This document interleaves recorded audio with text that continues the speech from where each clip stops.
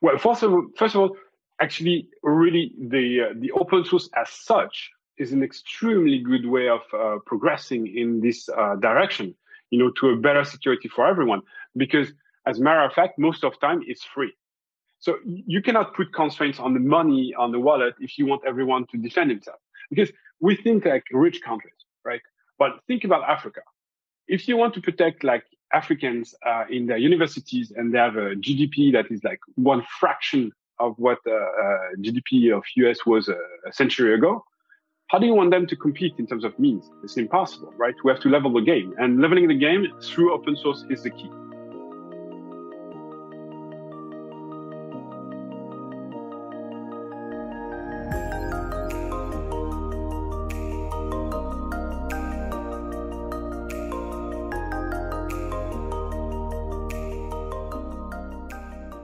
With me on the show today is Philippe Humeau. Philippe is the founder of CrowdSec. CrowdSec is a free, modern, and collaborative behavioral detection engine, and it is coupled with a global IP reputation network. It leverages the crowd power to generate a global IP reputation database to protect its user network. Philippe, thanks for taking the time to talk with me today. Thank you for having me on the show. That's a delight and a pleasure. So let's start with CrowdSec. Where did you get the idea for CrowdSec, and what prompted you to create it? Well, actually, we were using other products for a while with my CTO in my previous company. It was an MSP, right? We were doing a high security environment, and we kind of stacked a lot of different products together, and we glued them basically. And when we had a signal coming from a WAF, we would put in the database, in the data lake. When we had a signal coming from the firewall, when the signal coming from fail to ban, when the signal coming from everywhere, any violation would actually trigger some new entry in the data lake. And there was like kind of an engine pulling out whatever happened and feeding rules into the firewall. And that came from a very long time ago as an idea. It was back from 2002, something like this. I thought to myself, wow, having a static rule set in the firewall totally sucks. It doesn't make sense. It's stupid as it can be, because you should dynamically feed your firewall with whatever is happening. Okay, some fundamental static rule set makes sense, but globally it's outdated already in 2002. So 2014, we make it a reality. Having something that is more dynamic and reactive as to what's flowing into your network. And but it was awfully complicated. Honestly, the stack itself was 14 different components and all. So to put a customer in production, we would use something like 2 months, which was, not really appreciable for anyone, neither the customer nor us.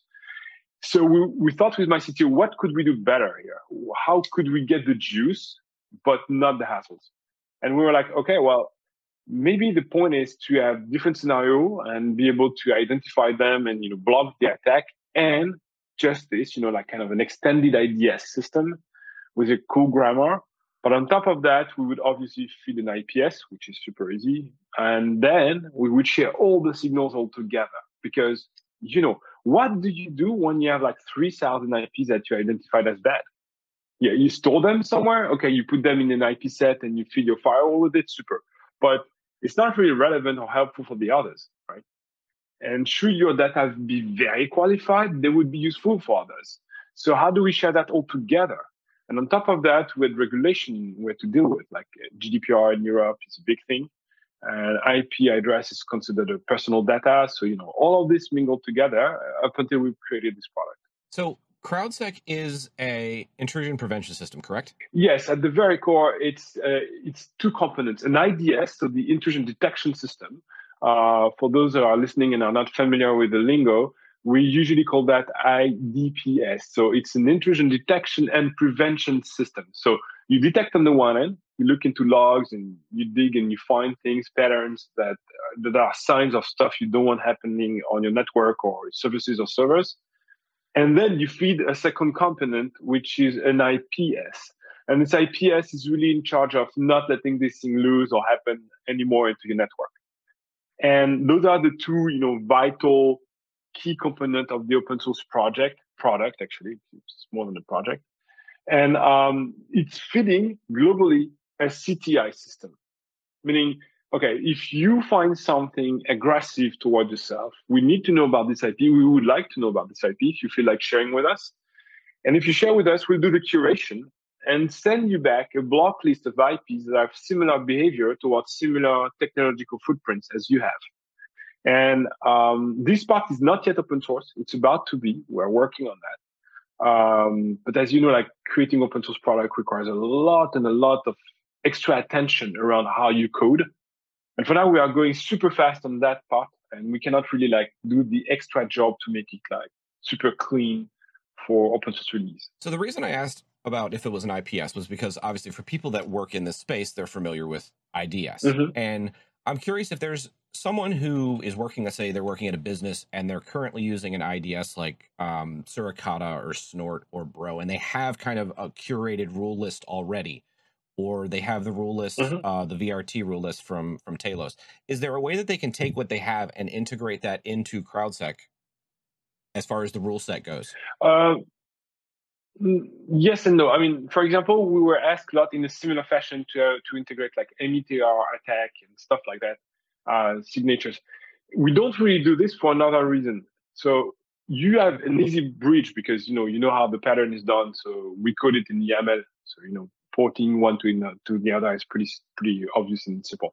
But what we wanted to do mainly is have sort of metasploit of defense, right? Some sort of toolbox that you can customize to your own needs. So we are dealing indeed with cybersecurity threats, but you could as well deal with like your car or your TV bugging or a plane, deviating from what it's expected to do.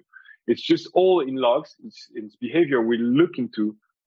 And we found that actually a YAML description system allows two things. Like, first of all, people can write their own scenarios, which is cool, based on their business orientation, for example. Like a web shop will have a different stake from, I don't know, a large hosting company that wants to prevent FTP or SSH breaches. So we wanted to make it easy. So, some scenarios in some of those rule sets are very complicated or sometimes very coded by experts and stuff. We didn't want that, limit to kick in. And so we ported most of what Philippe was doing. We created a lot of new things, and our community is actually creating other scenarios. We don't totally rule out the fact that we should be compliant or compatible with some of the existing rule set. It's just not the main focus for now. It's super easy to adapt any scenario you like into CrowdSec. So. Okay. So why go open source with CrowdSec? That came from a reverse engineering thinking, right? So I'm a businessman, but before that, I used to learn my trade into engineering school. So I'm really a product of an engineering school trained into pen testing and all. So when I betrayed the path and went the dark way into marketing and all, I was like, okay, I still have my love and my crush for the open source, but it has to make sense. Don't go open source for bad reasons, right? So here it totally makes sense because what we're after is a network effect. We need to have as many people partaking into the network, contributing to the development of the software, right? So in order to make this a reality, the first thing you have to remove is the money friction. So it has to be free, right? So that's a starting point. But it can be free and closed source. That would be possible. But on top of that, people to contribute. Because, for example, I don't have any AS400, like from IBM. I don't have any in my basement. I'm not about to buy one. IBM is not about to sell me one, ship it over the post office or whatever. So I cannot possibly create like relevant scenarios for AS400. So if I want people to be able to partake into this, I have to let them contribute to the software, patch it, modify it, make pull requests. And the third reason why we go open source is because we think that cybersecurity is a global threat. It's not just something you can solve locally at your office or whatever. Like, Linux was needed on a large scale to make the internet happen.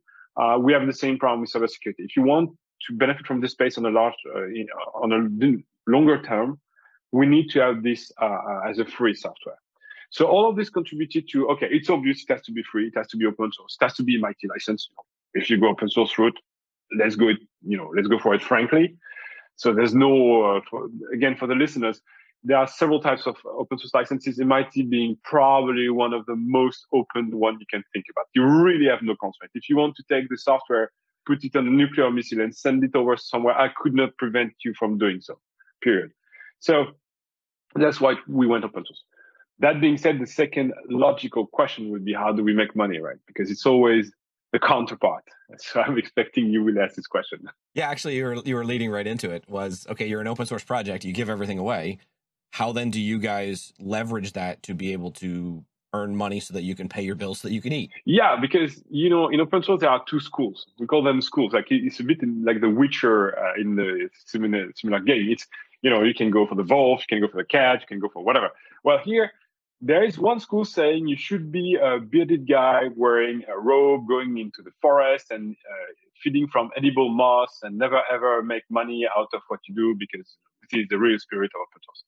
I'm saying to this, bullshit, right?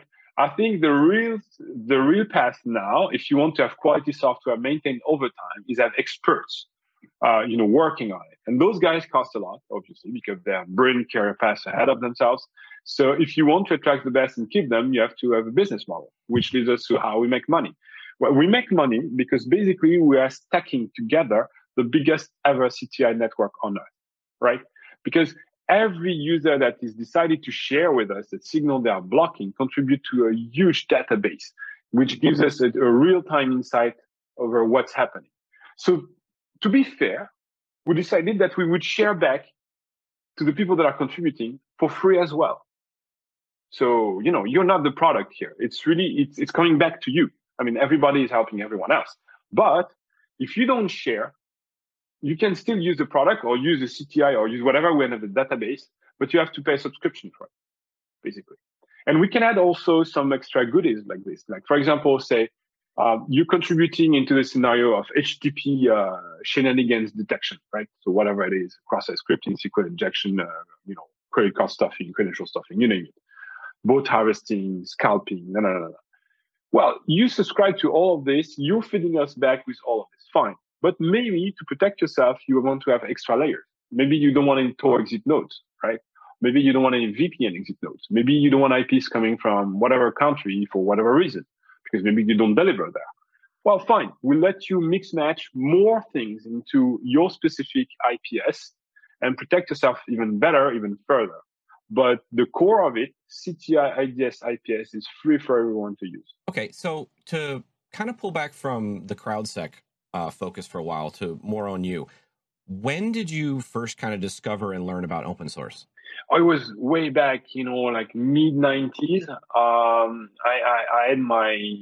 had I remember there was this CD stuff. We could engrave CDs, right? And flash things on them and eventually distribute them around ourselves. That was super cool. But except Windows was extremely unstable at that time. And I learned about both Linux and SCSI, SCSI, which was like a bus, a super stable bus to burn, DVDs and CDs. I was like, wow, we should use this. So I started to tinker with it on my machine. Eventually got a very stable configuration. I was like, yeah, that's way more stable and way more efficient on certain things, right, than Windows. So I worked my way out. And in the school also, we were using only Unisys, which was actually, they were really bad ones, like really, really old ones that were running on MIPS. It was MIPS OS. My God, that thing was terrible. But whatever. So I was very, very familiar with Linux and Unisys and a bit with BSDs. And I loved it. I really loved it. And I'm the kind of user that uses every kind of OSs. I really have no specific preferences. I use them for what they're the best at. So for example, my firewall is a Linux machine. The computer I'm talking to with you right now is a Mac. And side by side, there's a Windows, which is my gaming ring, and so on and so forth. So really, I'm open-minded as you can be. But later on, we developed a few softwares with my CTO, namely NAXI, which stands for Nginx Anti-SQL Cross-Site Scripting and SQL Injection, and a few other projects and that were released, and the company got like visibility out of it, and with people patching it and reporting bugs or security vulnerability eventually. And we love the model. We're like, okay, it's not because you're free that it doesn't cost anything. It's not because you're open source that you're losing your intellectual property and so on. All of this is the old lingo from the old companies out there, with a ton of lawyers and few ideas and a lot of budget to buy all the people around that are bringing new blood at the table. So yeah, I just love it. I love what it has become. I know that we have some problem to solve internally in the open source community. We won't name anyone, but someone that has been a main contributor to the thinking seems to be not such a good guy sometimes. And they are heroes. Like, even if they behave harshly sometimes, I'm thinking about Linus, obviously. This guy is a hero. He changed internet forever. Or the guy that developed PHP. Come on, maybe they didn't make a hell of money out of it, but they changed the internet and the way we interact with things forever.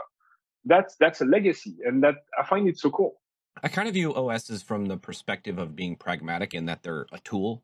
And if I think of my toolbox that I have in my garage, when I open it up, it's not just full of hammers. I have screwdrivers, I have wrenches, I have So I really like the idea of using the best tool for the job. Now, I also really like the idea of, if Linux is not good at something, to then work on it to make it better for that. So it's not so much let's just leave everything as it is. No, I still want development, but for me in my daily life, I'm going to try to use what I think is the best for that task. Yeah, and to add to this, it's really not about like having any posture here, because for example, the software we're talking about, we are actually porting it to Windows, and we don't have any problem with that, or Mac OS, or whomever want to bring it to whatever. It's fine by us. It's not a stake of companies or whatever. Cyber criminality is everywhere. It's like the third biggest GDP in the world we're talking about here. So if we are not banding all together at a huge scale without having any, barrier like, oh, I'm a fan of, BSD versus whatever Windows, we need to get rid of this. The playground, our playground is digital. Our life became digital. If we cannot protect ourselves, our kids, our businesses from cyber criminals, we lost a battle that is way beyond whatever, opinion we have on who's doing things right or wrong. Yeah, and because CrowdSec is trying to get input and feedback from everyone, it would make sense to have the system be able to run everywhere so that everyone can participate, instead of just saying, we want as many people to help as long as they only use this one operating system. That doesn't seem to jive with the idea. No. And besides, if you look at what's happening lately, whatever you see in Microsoft, they're helping the open source community. I mean, they bought GitHub, okay. Who can complain about what became of GitHub? GitHub is still GitHub. There's no problem, right? They are just funded like forever. There's no problem whatsoever in the foreseeable future. And Microsoft is giving a hand to all the guys that are doing open source across the globe, us included, And I find it great. I mean, that's the best of both worlds. Besides, if you run on the last Windows 11, you can see that there's a Linux subsystem that is fully featured, and you can run pretty much whatever you want seamlessly. So I don't see any more barrier, even logical barrier or software barrier in between those worlds. And I'm really happy about it. Same for macOS. It's built on a BSD base. Fine. The guy found it was the most stable, the cleanest to, stack upon and have a great interface, a great UI. I'm super happy about it. As a user, I find it's a great step forward. So on the BSD and Linux front, what distros and BSD versions have you used before, and do you like? I'm actually a very big fan of Debian forever. I know it's not suitable for every use, but I used it on a personal level for my computer, for my firewall, for stuff. I'm super at ease with it. I'm pretty proud of what's happening around Debian. Yes, I know we all have the saying that, package in Debian most of the time is in age of buying alcohol and driving a car because it's super old. But it's super stable. This thing is the OS of the world, basically. So yeah, I love it. I dug the two BSDs as well, not BSD namely. I love it's super clean. I mean, man, that's really curated. That's what I call curated. That's clean. Yeah. I also like all the variations. For example, I'm using Armbian, which is a variation of Debian. I used in the past distros like, wow, so many of them. So many were so unusable, unstable, or whatever. And no, I mean, those are really one that stands out for me. So when you were younger, did you always know that technology was something that you wanted to work in? Yes and no. Actually, I was thinking about being a pilot. I love the idea of flying, and it happened so that I was pretty good with computer, and I had the chance to be put in touch with M46, so it was not so obvious by then to have a computer in your hands by 10. So I was lucky enough to have this opportunity through my parents and friends, friends. And it turned out that I was not so bad at that. Understood the logic. I loved it. And we were very few by then. And actually, it was not even a real serious job as such. I mean, when I joined the engineering school, the guys were like, maybe it's going to be something one day, like literally. And I was out of my promotion in 1999. And, the 2000 bubble started. And it was crazy. People were like, the guys, we usually have the basement. How do you call them already? Yeah, computer, whatever. Not buy them, hire them a lot. They are known. Okay, raise the bar, raise the price, whatever. And the thing started to go really ballistic by then. So yeah, I was very happy to be in this line of work very early on and see the inception of it.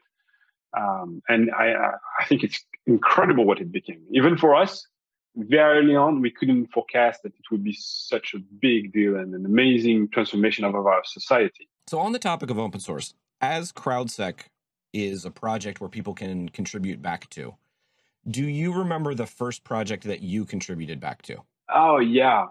And actually, funny enough, let's take it the other way. It was a financial contribution, right? The first meaningful contribution I made to open source was actually to OpenVPN.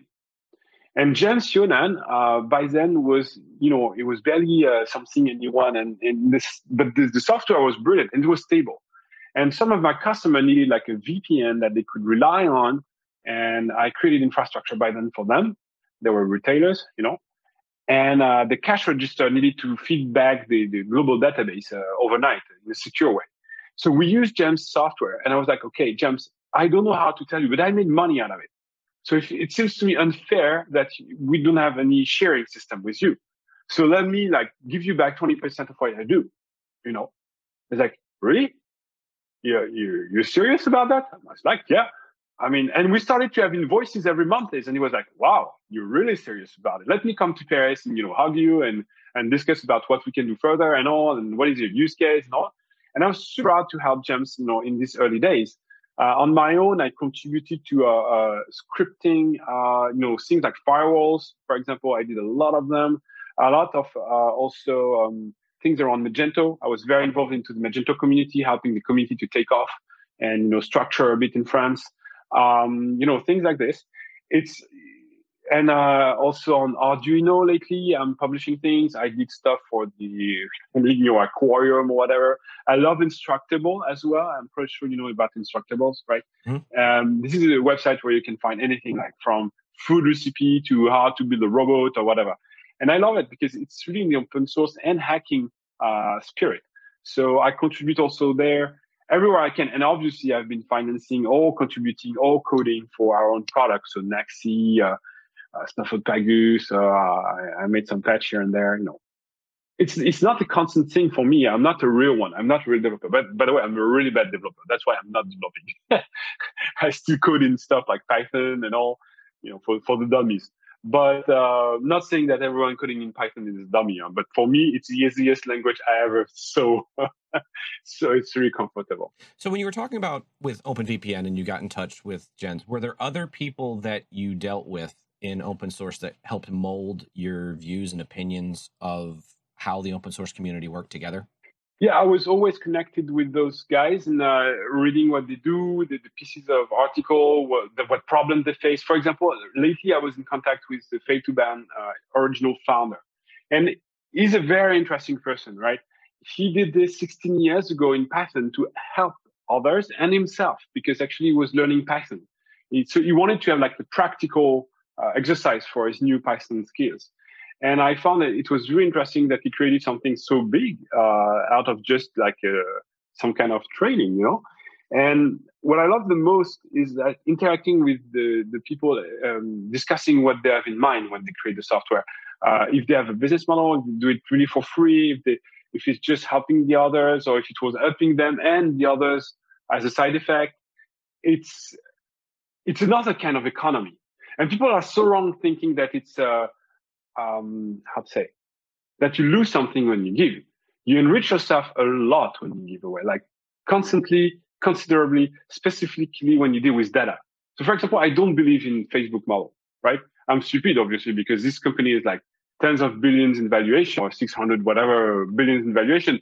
But I don't trust on the long run, this company are really going to thrive because people will fight back on their privacy, on the data and stuff.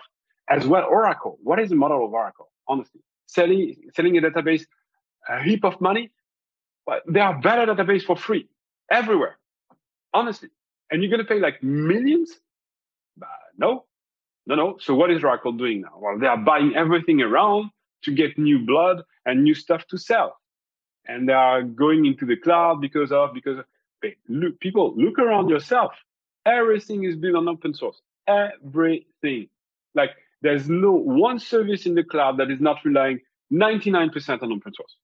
What was really like outrageous for me is when the guys of OpenSSL got bashed, because there was a vulnerability like in the past, and they were backlash with this, like, okay, it's impossible that such a large project doesn't double check each other.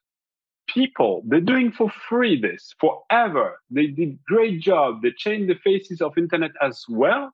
You didn't pay a dime for that, and you dare complaining? Really?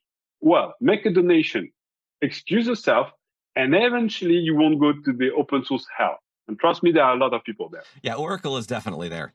I strongly believe that Oracle's business model is actually just hostage taking, because it seems that the businesses that I know that use Oracle, when I've asked them, like, why do you use Oracle? Their response is always, well, because we've used it in the past and it's just easier to pay the fees than to worry about changing. So yeah, vendor locking. I mean, this was a brilliant invention of the 80s, but nowadays, come on, that it's just not sustainable anymore. It doesn't make sense anymore. There are so many brilliant databases out there that are faster, less expensive, more modern, and that can help you in so many more ways than Oracle could. So yes, NASA is relying on Oracle, used to, but for how long? Not sure it's going to last forever. By far not. So on the security front, I had a conversation recently with Brian Callahan, who's an OpenBSD developer, and I asked him a question. So I'll ask you as well. Do you think that we are getting to the point where the industry realizes that security is actually important? Or are we kind of cursed to stay in this mix of it's not a big deal or well, let's just look like we care about security because our customers want us to, they want to think we care? There's so much to be said around this. Like, I was in Black Hat UK recently, and there was a brilliant speaker on stage, and she was saying, like, basically it's not the fault of the companies, and this is getting a business, like, really across the board. Like, insurance companies are super happy that actually ransomware exists because they have a new product to sell. So many EDR and all editors are super happy about this ransomware wave because they have more stuff to sell. And at some point, people will be paid within the company walls to plant malwares themselves. So there's a whole economy living around this. So we are not about to see any shrinkage in this. It's just going to expand. Now, the real question is, to which extent, if you don't do a proper job, you are liable for that. Because say, for example, take Colonial Pipeline, sorry. Colonial Pipeline, what they had is a ransomware attack that was basically a VPN credential that has been leaked somehow, and the guys were not using two-factor authentication. All right. So for a small business, I can understand this, right? But if you're a pipeline and you're about to bring gas to the whole America, how on earth can you not be responsible if you didn't activate the 2FA thing? It's borderline criminal. Sorry about it, but like these people didn't do the proper job. So to which extent will we consider that it's fine being incompetent, right? It's because it narrows down to this. We all know we rely on the digital life to whatever extent. We all know that our businesses are critically impacted if there's a problem.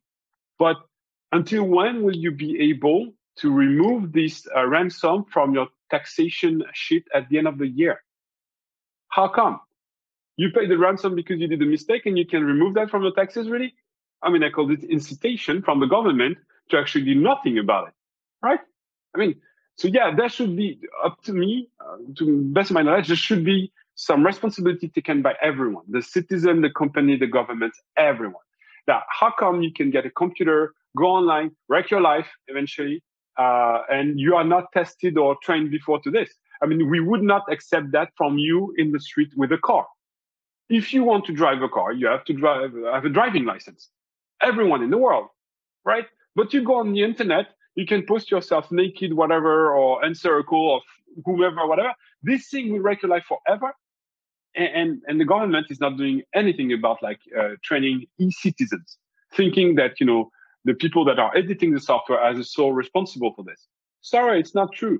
And same goes for the businesses. They have to be responsible and held accountable for that. I never saw any trial where the guy were held accountable for that. But when your password, like SolarWind, seriously look like they had a shitty password somewhere in the FTP, right? And they are not responsible? Really? I cannot quote them for not being careful enough with my sensitive data? Come on, that doesn't sound right to me. So there's there's several things to do, but I think it's in everybody's mind. It's top of the mind now. And thanks to ransomware somehow, because it's nothing new, right? So ransomware is nothing new, right? It's not a hacking technique or a cyber criminal technique that arise lately. It's not true. It's just the best ever monetization of what the guy did forever for the last 40 years. It's just a new way of monetizing it. Discreet, quick, untraceable, comfortable for them. So when you get a ransomware, people, think of it as being, as you paying your technical debt at the highest possible price. Yeah, on the business side, when you're talking about the pipeline, I remembered thinking back to, I forget what year it was now. I think it was mid 2010s, where retailer Target was hit, and somebody was able to get a copy of their database, which had copies and it saved everybody's credit card information, their debit card numbers, their PINs. And Target was saving information that they legally were not allowed to save. They were not only saving it, they were saving it in plain text. And then the security of their database was obviously crap. And at the end of the day, they weren't really held responsible. The consumer, they had to deal with all the fallout. And Target was like, oh, well, we'll give you a year of credit monitoring, which costs like $50 to each person. And the individual consumer then had to deal with years of potential problems because Target made a bad decision. They didn't do things properly. And I can kind of understand from the business side, I don't agree with it, but I can understand why companies like Target would say, well, why should we care? Because it's not going to affect us. Yeah, well, there are two thinking here. The first one is European one, which I actually really agree with, which is called GDPR. This is our solution to the problem. If you store something that you don't need, and if you don't secure it properly, you can be held accountable for that. And not just, in a minor way, it can cost you direct percentage of your global turnover. That speaks for some serious retaliation capabilities here. And I totally agree with this direction. This is the way we should do it. Everybody knows that if you have to respect GDPR, you're exposing yourself to potential retaliation on your turnover globally. So no one is going to jail, right? We are striking at the best possible place, the wallet. And what we see now is this gray zone war, right? If you have a weapon, like say nuclear bomb, you cannot use it. It's a strong deterrent, but you absolutely cannot use it because it's going to wreck lives and ruin countries and infrastructure and everything. So the most destructive your weapon is, the less you can use it. The least destructive your weapon is, the most you can use it. So look at what, some countries are doing lately. They are going, all gun blazing over the internet because there's no casualties. Nobody dies, right? Nobody dies. Nothing is destroyed. But billions of intellectual property are stolen. Like zillions of credits in whatever fiat currency you want are stolen. And this is a soft war, right? It's a gray zone war that is happening because those weapons don't destroy lives or infrastructure. So, they can use them every day if they want. And it's just going to grow gigantically. And it's what's happening now. And I think people are getting aware of that, understanding that we cannot go down that road forever. We have to do something about it. So let me kind of pivot and ask this question. And that is, What are things that you see that are being developed? Stick to like just open source and things like that. What are things that you see being developed that you feel are going to be able to tackle the problems that we're going to have in the future? Well, first of all, actually, really, the open source as such is an extremely good way of progressing in this direction. To a better security for everyone. Because, as a matter of fact, most of the time it's free. So you cannot put constraints on the money on the wallet if you want everyone to defend himself. Because we think like rich countries, right? But think about Africa. If you want to protect like Africans in their universities and they have a GDP that is like one fraction of what GDP of US was a century ago, how do you want them to compete in terms of means? It's impossible, right? We have to level the game, and leveling the game through open source is the key. I mean, buying extremely expensive product might protect you. It's not even sure. Look at what happened. Most of the companies that have been hacked lately, they had hundreds of millions in cybersecurity budget. It didn't prevent anything from happening, honestly. This is the exact same thing as being certified. Your ISO, brilliant. Your PCI, brilliant. Your BOL or HIPS, brilliant. Have you been compromised? Yes. Did it protect you? No. Period. You have the latest EDR that cost a ton per workstation. Did it prevent you in any way from being breached? No. Right. So first of all, let's put it aside. It's not a money problem. Meaning, or it is, in the way that, making it for free will help a lot. It's also, I trust highly in every participative things like OSEC, MISP, or the people that are working at MITR, attack, all the people that are giving their time, thinking about like how we can make it better, or OWASP, there's a lot of initiative lately. All of those people are helping. And I'm thinking that in the next years, they are the one that will be considered as, critical gears into the right direction. So if I have to quote some of them, Wazoo, OSIM, they are free. We have a lot of respect for Fake2Ban, obviously. The MIST project, they are seeing like, OSINT framework, for example, that is great as well. OpenSense, I love OpenSense. All the distros that you can run on your router that are for free, like OpenWRT. Those people are constantly Snort. All of those, they help. They definitely help. And I'm really proud of what's happening. And no, there is no competition. Sorry to say. OpenCTI, no, we all love them. We have no competitors in the sense that we are all aiming for a market that is so big, for a problem that is so big, that even all of us all together, we wouldn't be able to solve it. So yes, go guys. We are all with you. We're going to be collaborating with anyone asking to collaborate with us. And this is where I think also there's a definitely better model. We are not directly competing with each other. It's just not true. We can just reinforce each other.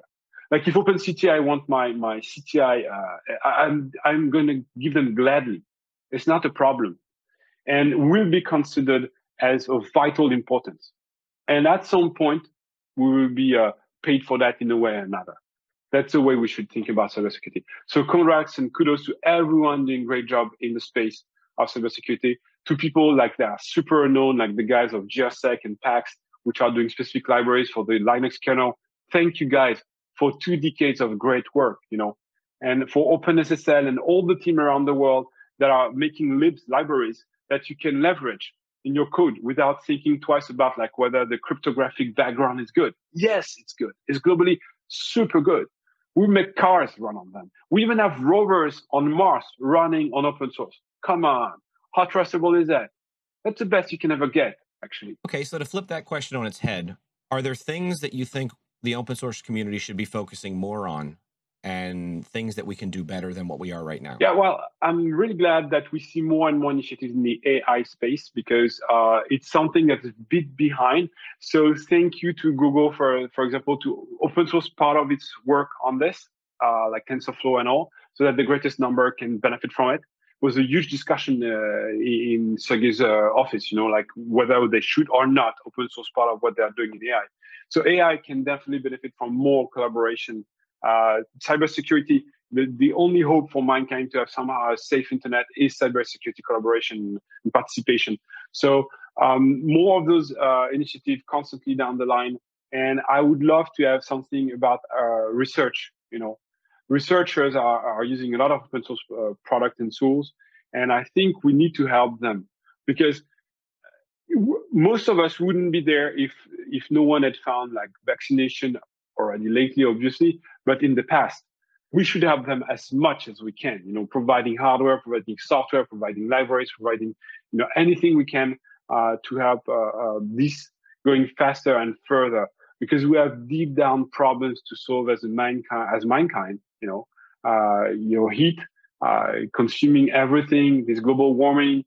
We are not able to travel between stars or between even close by planets because we don't have any way of freezing ourselves and defreezing ourselves. So all of this we can help, being coders, being open sourcers, and I think it's just we are day one in open source. It's weird to say this because it's more than 4 decades already, but we are still day one. Anybody can code, anybody can get into it, anybody can make a difference and build something and aggregate. What is the point of influencers? Come on, to make you buy something, they are losing their time. They are losing and wasting our brain cells. Whereas the same person or someone else that want to influence the world can do it through open source. And it's a way better things to do for everyone. And no worries, you will never be left aside or lose money or not earn enough. I don't know any decent open source coder that is not making a living out of it. Come on, they just become superstars for pretty much all of them. Nobody has money issues in this. So step into the space, share, get richer out of sharing, because this is what people don't understand. You get richer by sharing. This, knowledge is the only thing that you can replicate as many times as you want without losing anything, right? Divide a banknote, you will lose it. Divide knowledge, you're richer.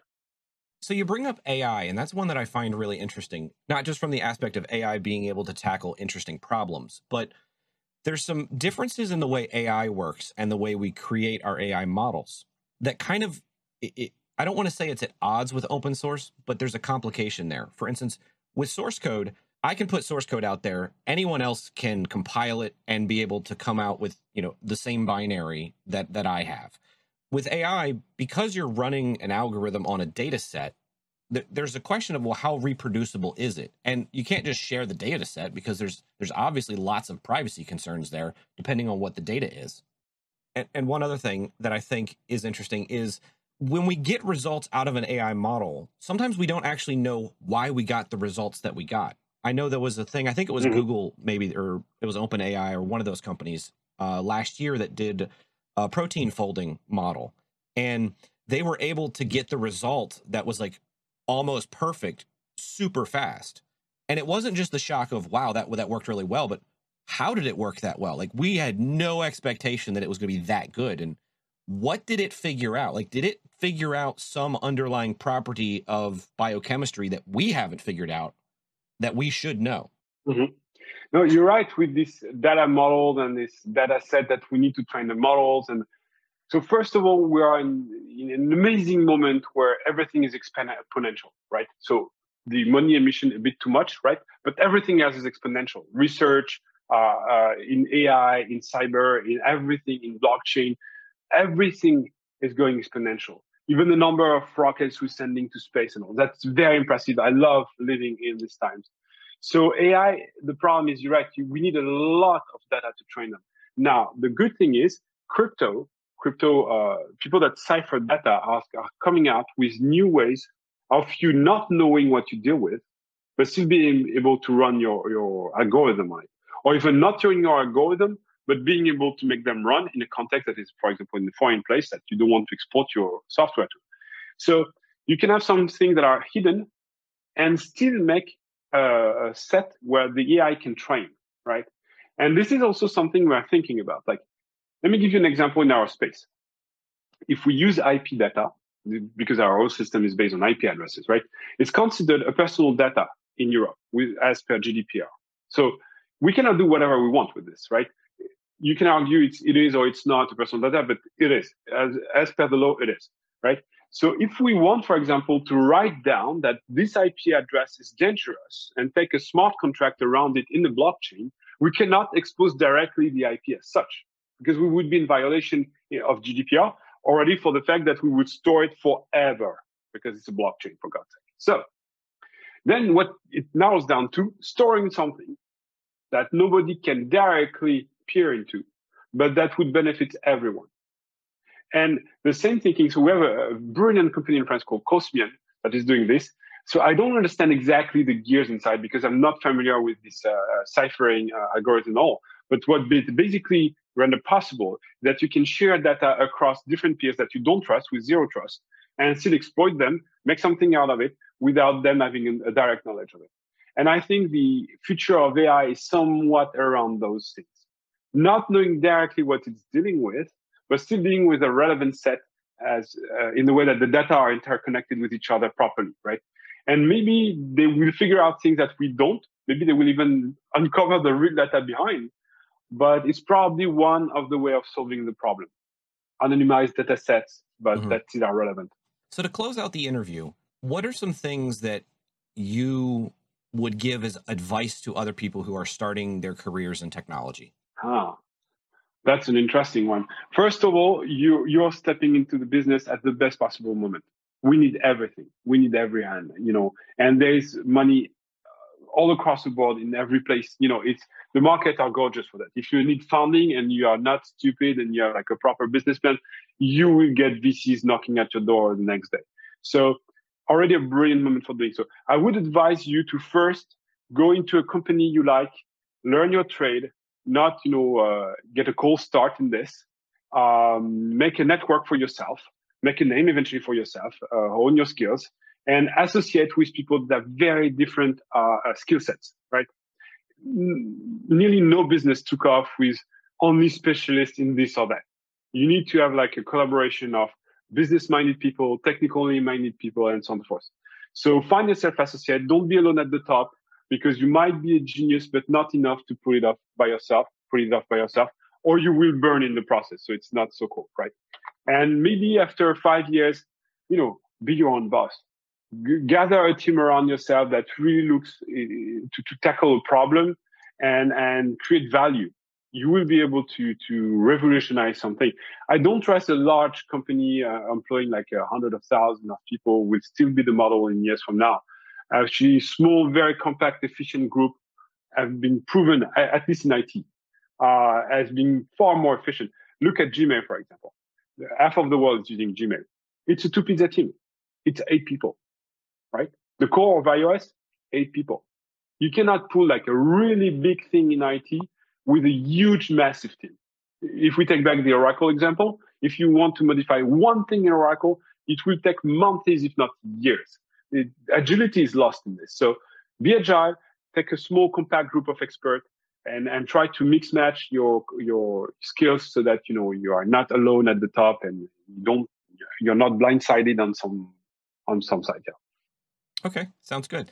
So Philippe, I really appreciate you taking the time to talk with me today. It's been great talking with you. And I will put links in the show notes to CrowdSec for people to check out. Thank you. It was a real pleasure. Anytime you want, we have another discussion, right? All right. Have a good day. Good day.